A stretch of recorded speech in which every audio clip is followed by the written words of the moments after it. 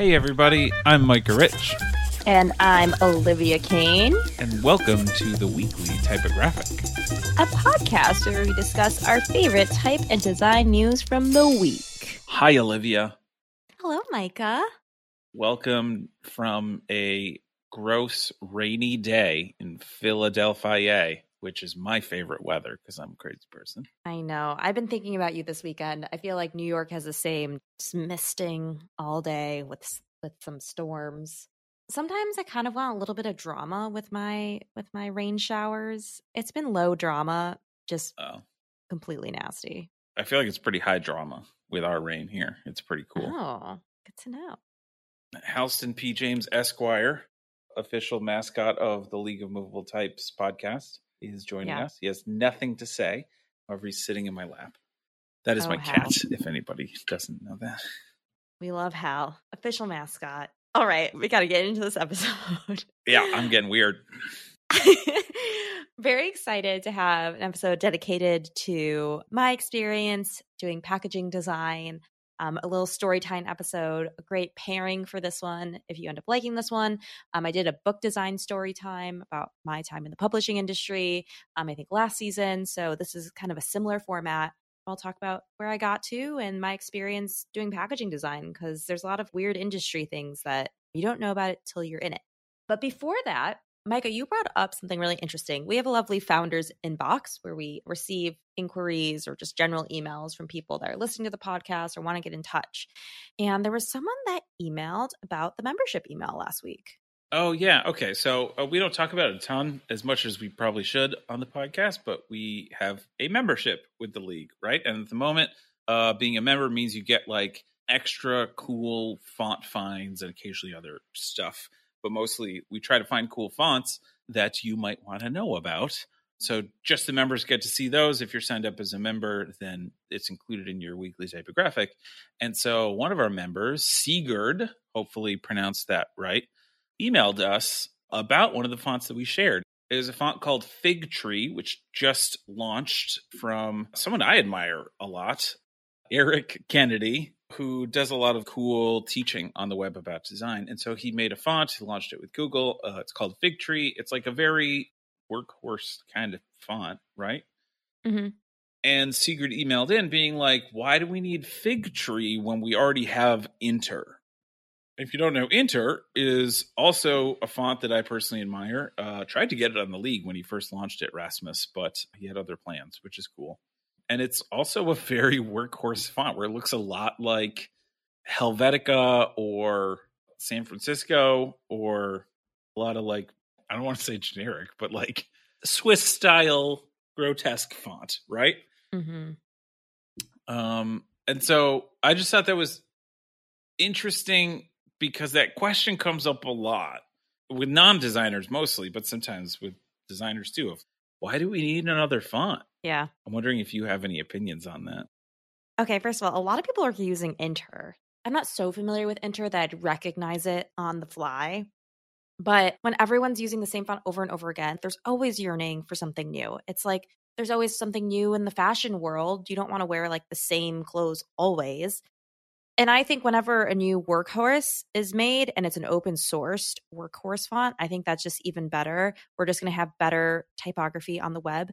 I do think that, yes, while they're really similar typefaces in the sans serif world, there are definitely some nuances that I haven't spent too much time examining both, but I think are worth noting. For example, Inter, the forms of Inter are much closer to a grotesque form. They're a little bit more like really even in width, and it really reminds me of Helvetica in the way that the letter forms are drawn. But when you look at Fig Tree, it's actually drawn in the spirit of a geometric sans serif. So a little bit closer to circular, that was really popular, a little bit closer to... Yeah, exactly. So I think like the skeletal structures are actually a little bit different. And I think there's merit to both. And gosh, if people just stopped making workhorse sans serif open source type, I'd be like a little sad if we just settled on one and weren't trying to discover new ways. And the way anyone will make a typeface is always different, and I think brings value. That's my opinion. That's a good point. I remember there was a really good quote from Eben Sorkin in an interview a few months ago where he was in a cab and the cab driver found out he made fonts. And the cab driver's like, why would you make fonts when there's so many fonts out there? And his response was like, they were listening to the radio, right? And he was like, there's a love song playing. Why that love song when there's so many other love songs? Like, you wouldn't not make a new love song just because love songs exist. And I really like that perspective on it, because it is the same point that you're making. Anybody is going to have their own twist just by being a unique designer on a project. And so there are subtle differences between the two, and there's subtle differences between that and every other font. And while maybe some non-designers who are just reacting to the thing that you're designing and using the font in may not notice those details, I think it's plenty proven that people can feel subtle differences even if they don't know what those differences are. Yep. Very well said. I love it. I just want to throw into, why not? Yeah. Who cares? You know, like if you want to go make a new font just because you want to make a new font, even if it's so similar to things that have happened in the past, make the font, publish the font. Just do it. Why not? Applause for that. 100%. I mean, awesome. It was a really great question. I appreciate the question, and I appreciate that he took the time to email in and ask that. And it's fun to have that as a conversation piece. But, I'm not trying to crap on the question at all. I'm just saying, I think it's like an empowering thing to be like, you know what? I want to make it, and I'm going to make it, and I'm going to publish it. And if people don't like it, they don't have to like it. It's cool. Yeah.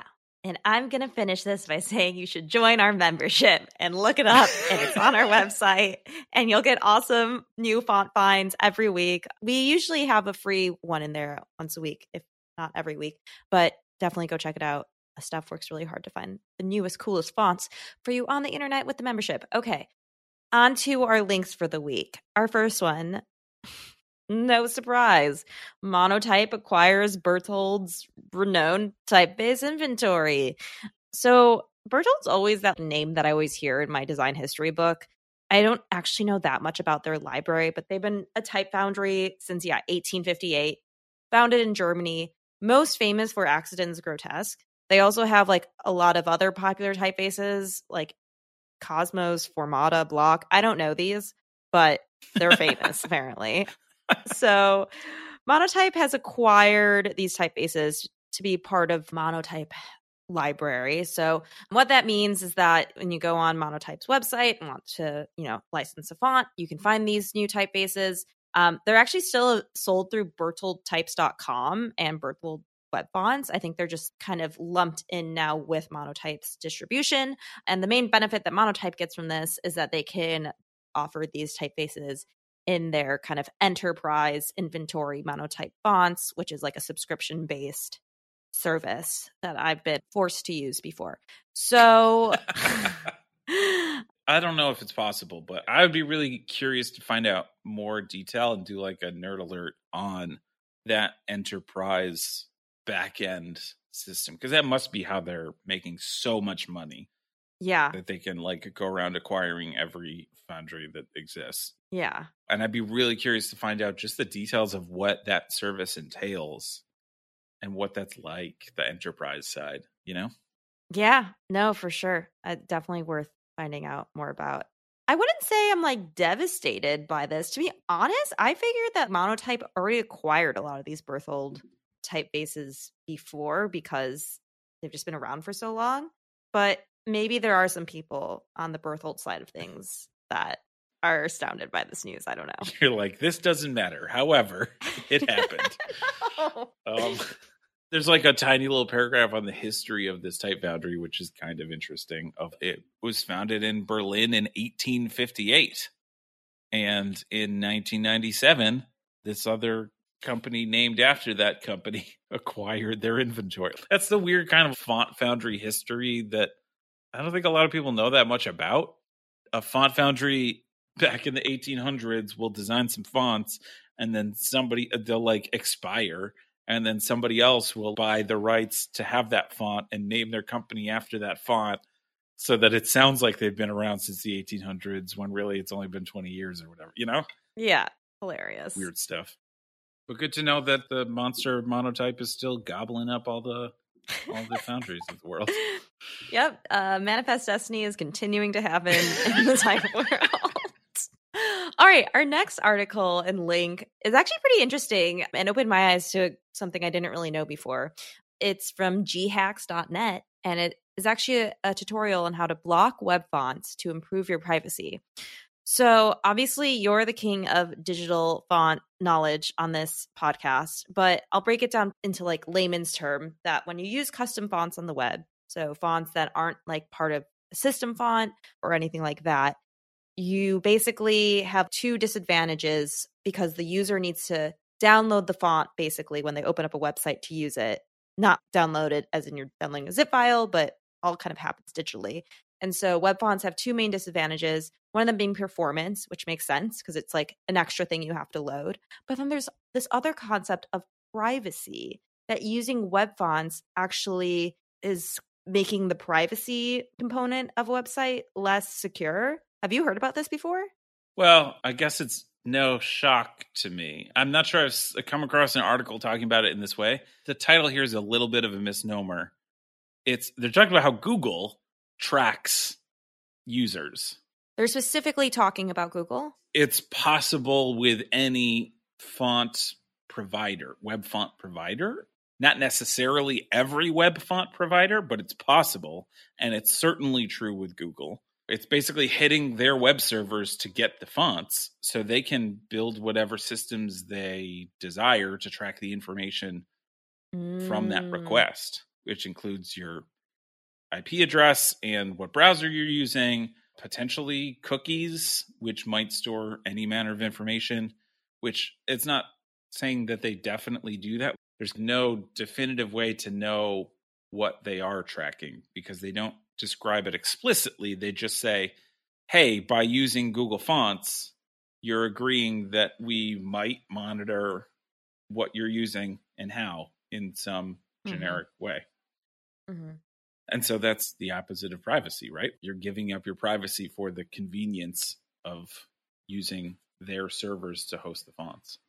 Do you feel like this is a dire issue in the web design world? That's a good question.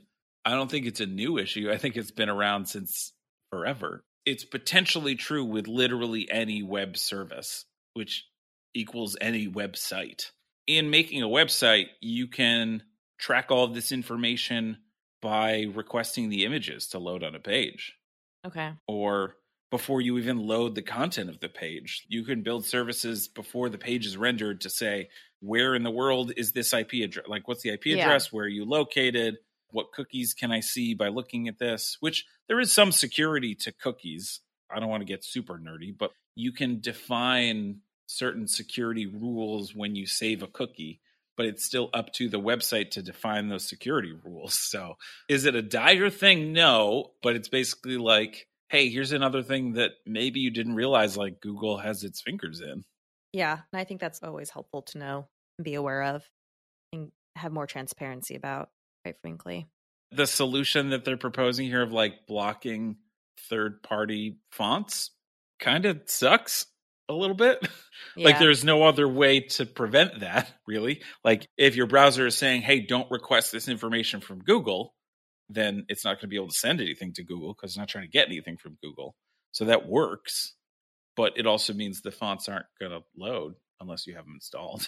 So like you might be breaking how every website looks.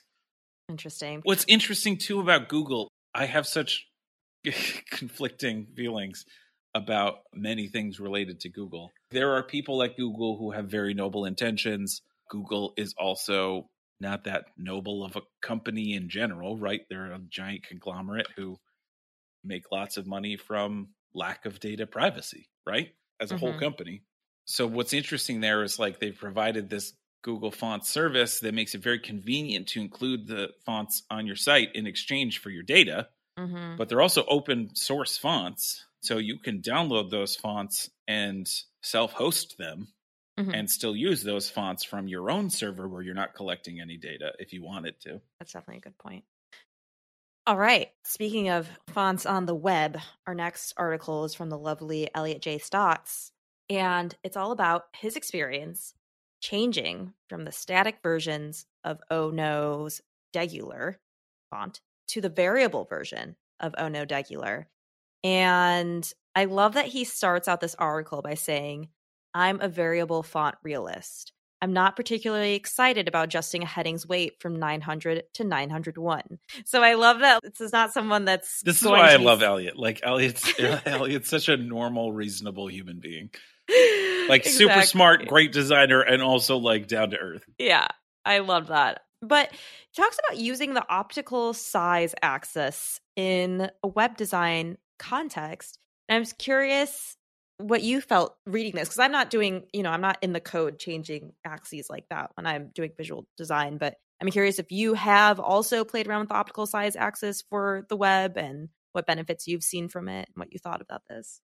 This is actually an interesting thing that came up from, I was just saying some negative things about Google, but in the project that I did with Thomas Jockin in writing content for the Google Fonts Knowledge site, which Elliot contributed more than anybody else to, so he knows plenty about that too. But I didn't realize at first that if there is an optical size axis built into a variable font, that the browser at this point automatically adjusts that for you. And so it's interesting that in this article, he's going and like intentionally adjusting that, which is possible because it's a variable axis. But also, I think I didn't know it, and I think a lot of people don't know that it's automatic a lot of times based on, I mean, it's not in every instance, but like I think Chrome at this point does this, and I think Safari too, that it automatically adjusts the optical size based on the size of the font. I didn't know that. If you don't know, optical size is basically just like really minute adjustments that the designer designs for the letter forms to make it more readable at smaller sizes and more character at larger size. Like it changes the slight curves or weights or really whatever makes it easier for legibility at smaller sizes automatically. And Elliot mentions this in the article. I've used Degular at both the display size and the text size. And there's actually some pretty extreme, like there's some very large differences in the way the forms are built in the display version of Degular and the text version. And so I understand why you'd want to fine tune just how far it goes down to the text weight that's really meant for small size scale. But then maybe you don't want it to be as functional if it's not going to be the smallest text on the page. Maybe you want a little bit more flair. And if you really want to like see some nice demonstration of this, zoom in on the title of this website. This site's type is now variable. You'll see how, thin some of those connection points are in some of the high contrast areas within the type. And then if you continue down and zoom in on the text type, you'll notice it doesn't feel as drastic of contrast within those letter forms. That's just an easy way to kind of understand what the optical size he's talking about here is.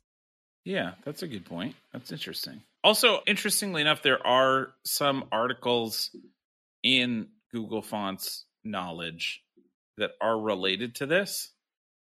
I'm trying to remember, like that article that Thomas and I wrote literally made like a little widget that I don't think that they kept in the article, but maybe they like had other graphics that they made or something where you could see the visible differences. It was like I built a little slider where you could change the size. Yeah. Like the size would change and inversely the optical sizing would change. It would stay the same size on the screen, but you could see visible differences. Yeah. And I guess you can do that. Like you're saying, like if you zoom in on the headline and you open up the inspector on Chrome to mess with the code, you could mess with that and see it. Oh, good point. Yeah, Elliot definitely says go ahead and take a peek under the hood.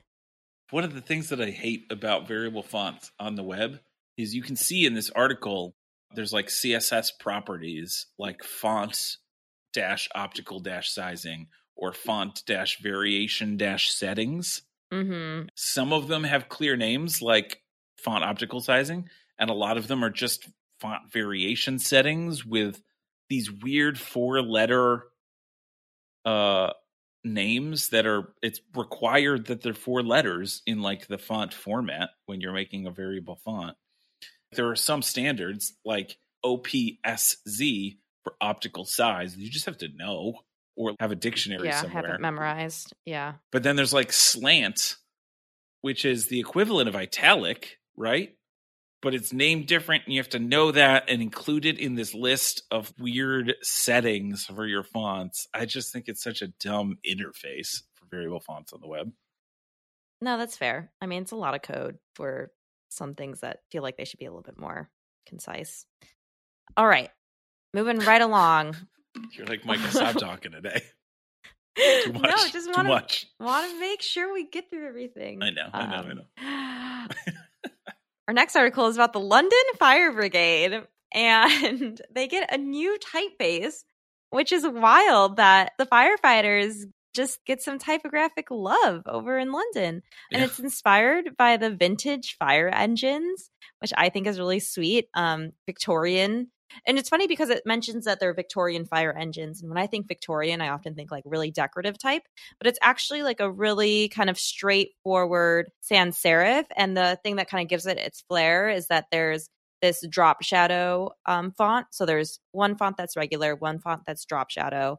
And you can use these together to kind of create a 3D drop shadow effect when, you know, the fire brigade uses this, because it's not yet a retail font. It's just only for the fire brigade community. But I think that's like a really unconventional institution to get a custom font. Yeah, that is interesting, huh? I mean, I don't know a lot about the politics of that. Yeah. Is the fire brigade, I assume, like a public service like it is in America? I don't know. Yeah, I think so. The 3D effect is very cool. It's like modern and old fashioned at the same time, right? Like, how cool. Yeah. So just a nice little update on what's happening across the pond. Did you notice the company name that did the brand refresh? It's Studio Sutherland, but it's SUTHERL ampersand. Yeah. Love it. I like that one. Love it. Using ampersands wherever we can as designers. I understand. Oh, that should be a t-shirt. Using ampersands wherever we can. Guys, so many good ideas. Let's make it happen.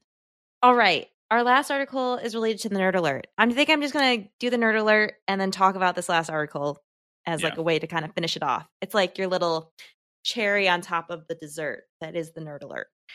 Very exciting. All right, guys.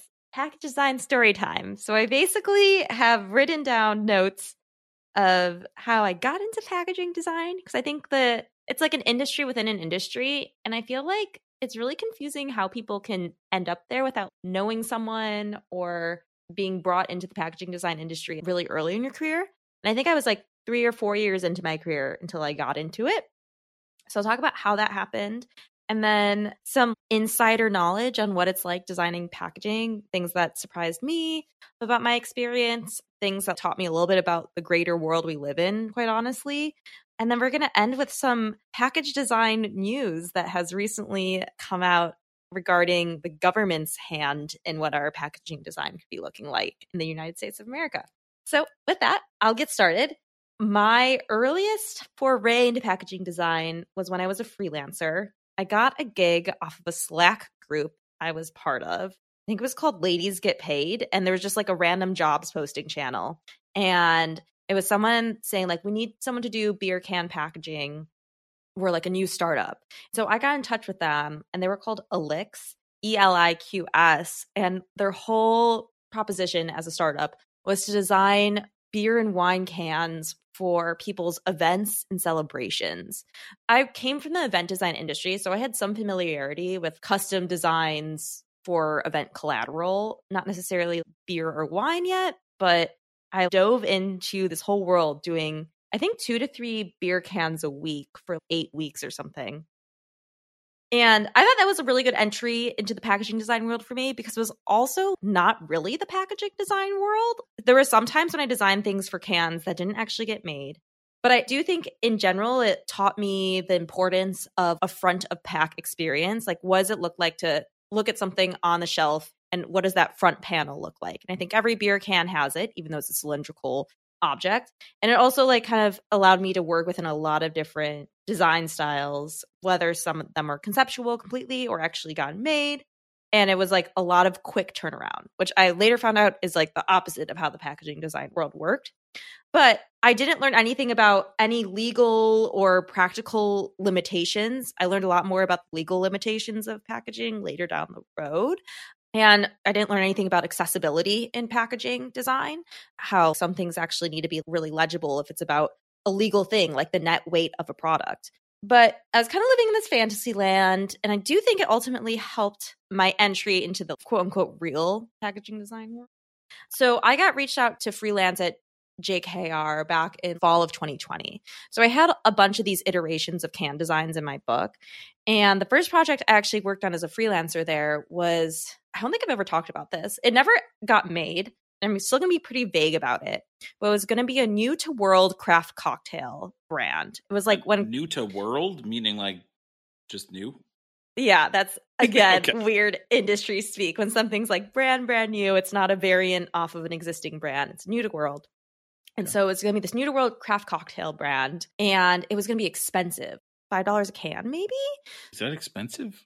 Well, it's expensive when you think about someone buying a 6-pack of something. If you're buying a 6-pack, that's like $30. Occasionally I'll buy a cocktail in a can, and at this point they're like $8 or $9 a can. Yeah, I think inflation's it's like $25 for a 6-pack.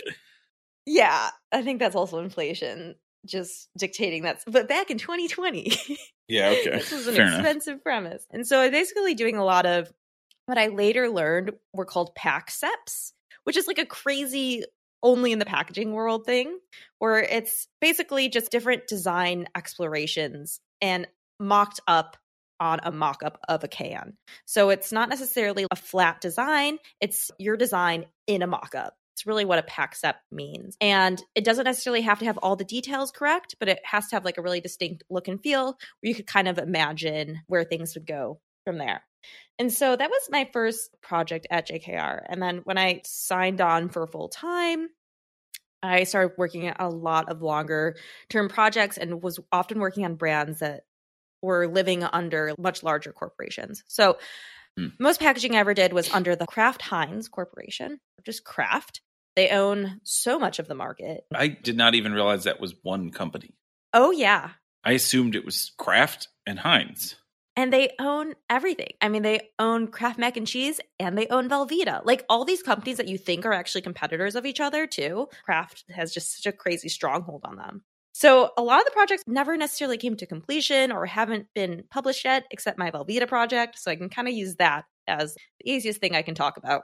But basically, Velveeta, as a lot of people know that have listened to me talk about it, was a year-long project. That was itself brand identity and packaging design. So it's like a lot of components.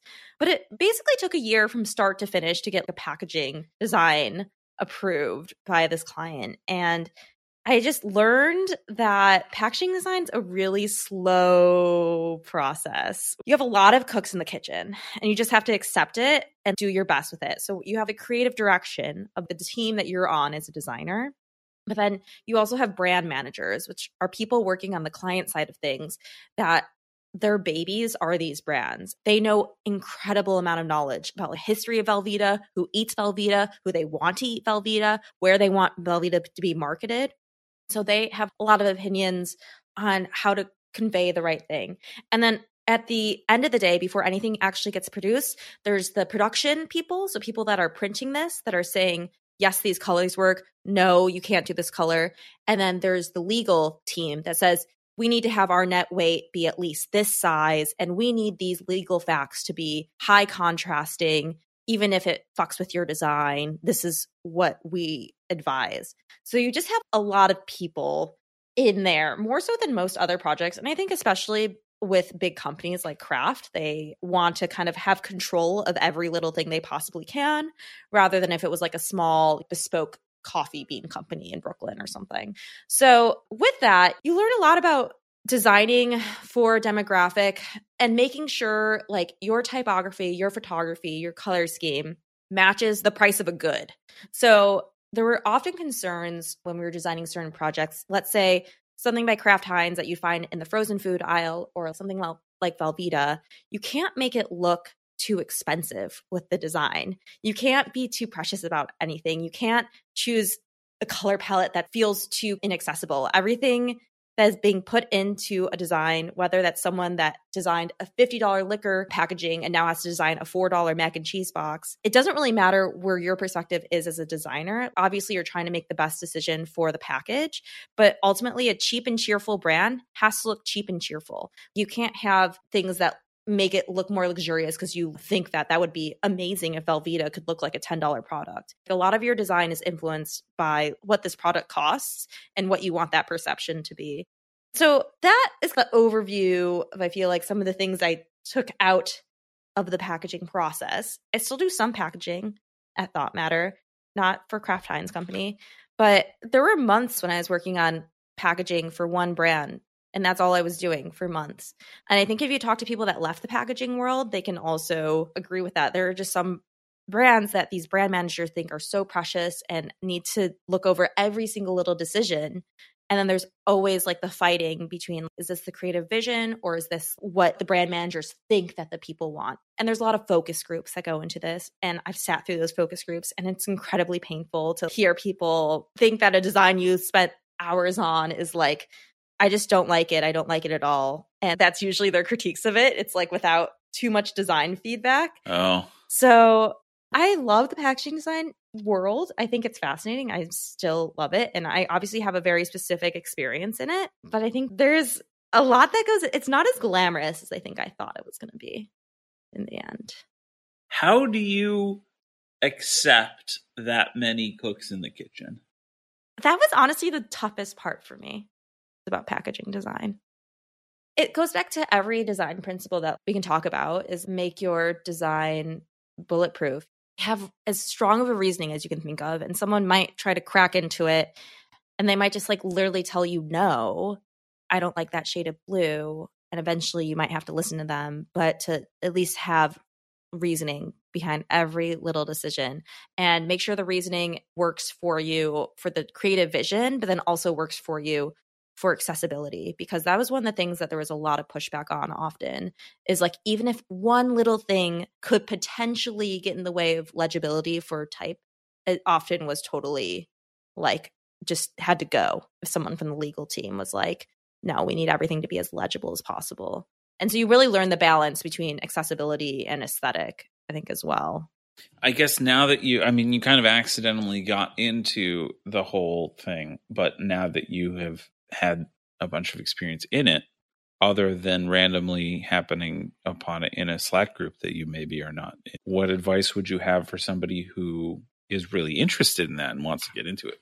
So I would say to buy a beer can mock-up Photoshop template, or buy a template for a mock-up of a piece of packaging and go from there. A lot of the packaging I was doing before I was actually working for brands that their main product was packaged goods, like it was all a little bit fictional and nothing was necessarily working within this legal constrained world. But it like definitely was, I was able to show off type skills, you're able to show off illustration skills, you're able to show off composition skills. And that's whether or not that's a real project. I would just start with fictional stuff, as I always say. Yeah.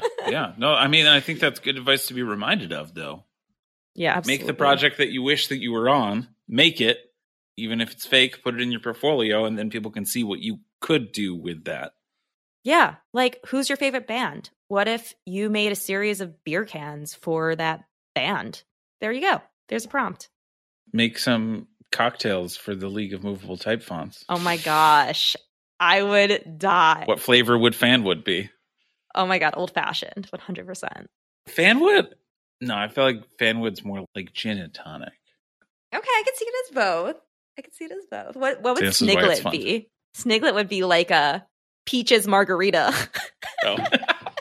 Yeah, I like that. That's great, actually. That's great. So I'll just say our last article that we included in the links is a really interesting one that we can't get into all of it right now, but Biden came out with this strategy recently, or his administration, to help America get healthier. There's stuff about food insecurity in there. There's stuff about programs for lunches at schools. But there was a big amount of it that was about giving people nutritional information in a better way, and how kind of the world of marketing and design collides with the systemic health issues of America. And this article from the Die Line mentioned that the document proposes to bring nutrition information to the front of the pack, the FOP in industry lingo, the FOP, as opposed to the back of pack, the BOP. The Die Line article talks about what this could potentially mean, whether that's seeing packaging in different shapes, whether that's seeing bigger packaging to have more room for more attention-grabbing graphics on the front of pack and nutritional facts. I'm very curious how design is going to be negotiated in this world. This strategy actually does get rolled out. It'd be several more years. But really interesting to kind of think about that tension between like governmental health systems and packaging design. I mean, you had a lot of thoughts about this when we were first talking about this before the podcast. Yeah. I'm just curious to hear your opinions. I'd have to say that there are certain things that are already in place that require nutritional facts to be on the front of packaging. There's these things called FUFs, or facts up front, that we had to use a lot. I know, the funny acronyms that we had to use a lot when I was working on craft brands, but not all brands. And they're the little bugs. You'll like recognize them if you have, I don't know, just a really common pantry staple in the house, like cereal box or Goldfish or something. And they're little graphic devices that say calories, sugars, fat, whatever that could potentially deter someone from buying something. But there's already like some systems in place. I'm curious if this whole idea of moving a nutritional panel to the front of pack means moving that really ugly black and white panel we see on all of our products right now to the front of pack, or a more simplified version of it. And I think already when I was working in packaging design, I thought there was a lot that was compromised in order for accessibility and for legal reasons. And it's just, are we going to walk into a grocery store and look at a bunch of nutrition fact panels in a pantry aisle? I don't know if that's the best solution. I get why you feel that way. And then also from the opposite angle of that, is that a bad thing? Most of the time now we walk in and are influenced by extreme marketing tactics to purchase what we purchase. But it's food. It's nutrition. Is that how it should be? That we should be so influenced by marketing psychology to purchase these things? Or is it maybe a good thing that it wouldn't be as easy to manipulate because there wouldn't be as much room? I like wonder if it will just be like wallpaper though eventually. And that's if I was saying like you're really bringing this ugly black and white nutrition facts panel to the front. I think they mentioned in this article the traffic light schemes that could be used for this. And it's a movement. They connect to the published article about it. Traffic light labeling, where they use colors as signifiers for what's high in fat or high in sugar. And if it's something like that, that can be like a quick, easy read, that literally doesn't mean people have to read letters and numbers, which I think people don't really do. I think that maybe is where things could start seeing a more interesting shift in immediate buying power. Yeah, I could see that. I think I didn't quite understand that it could be that when we were first talking about this. That same. I thought it would be like food ratings in restaurants where there's like a sign on the window that if it's poor quality and poor hygiene inside, you get a D or a C or something. And then you see that as you're walking up and you're like, I don't want to eat there.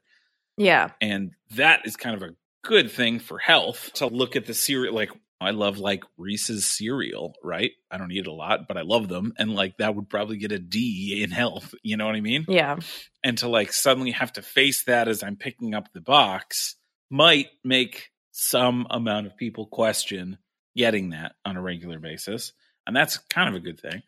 Yeah. But I didn't really realize that it could maybe be like, hey, fat is red, but sugars are only yellow, and taking that like black and white nutrition into a color-coded nutrition table. I don't think I realized that. That's potentially true. Potentially what could happen. Again, all this would be like years down the line. But I think to finish this off, like you make such a good point about a lot of this packaging design is really just marketing, and it's not really looking out for people's nutrition. And there is like crazy statistics about the amount of money that gets spent on marketing products that are really bad for you. And then like systemically, I think we read that marketing was being targeted towards Black and Hispanic children specifically. The marketing for food products is like $14 billion. And that from some study, 80% of that was for fast foods or cereals or sugary things or candies that were specifically marketed towards Black and Hispanic audiences. Yeah. So that's pretty wild. And I think that can make someone think as they're designing the next packaging for so-and-so what that could mean in a bigger, broader scale of things. I've got one last question. You might not know the answer. Why is the typography on all of the nutrition fact tables so jacked up? They're so Every jacked single up. one is jacked up in a different way.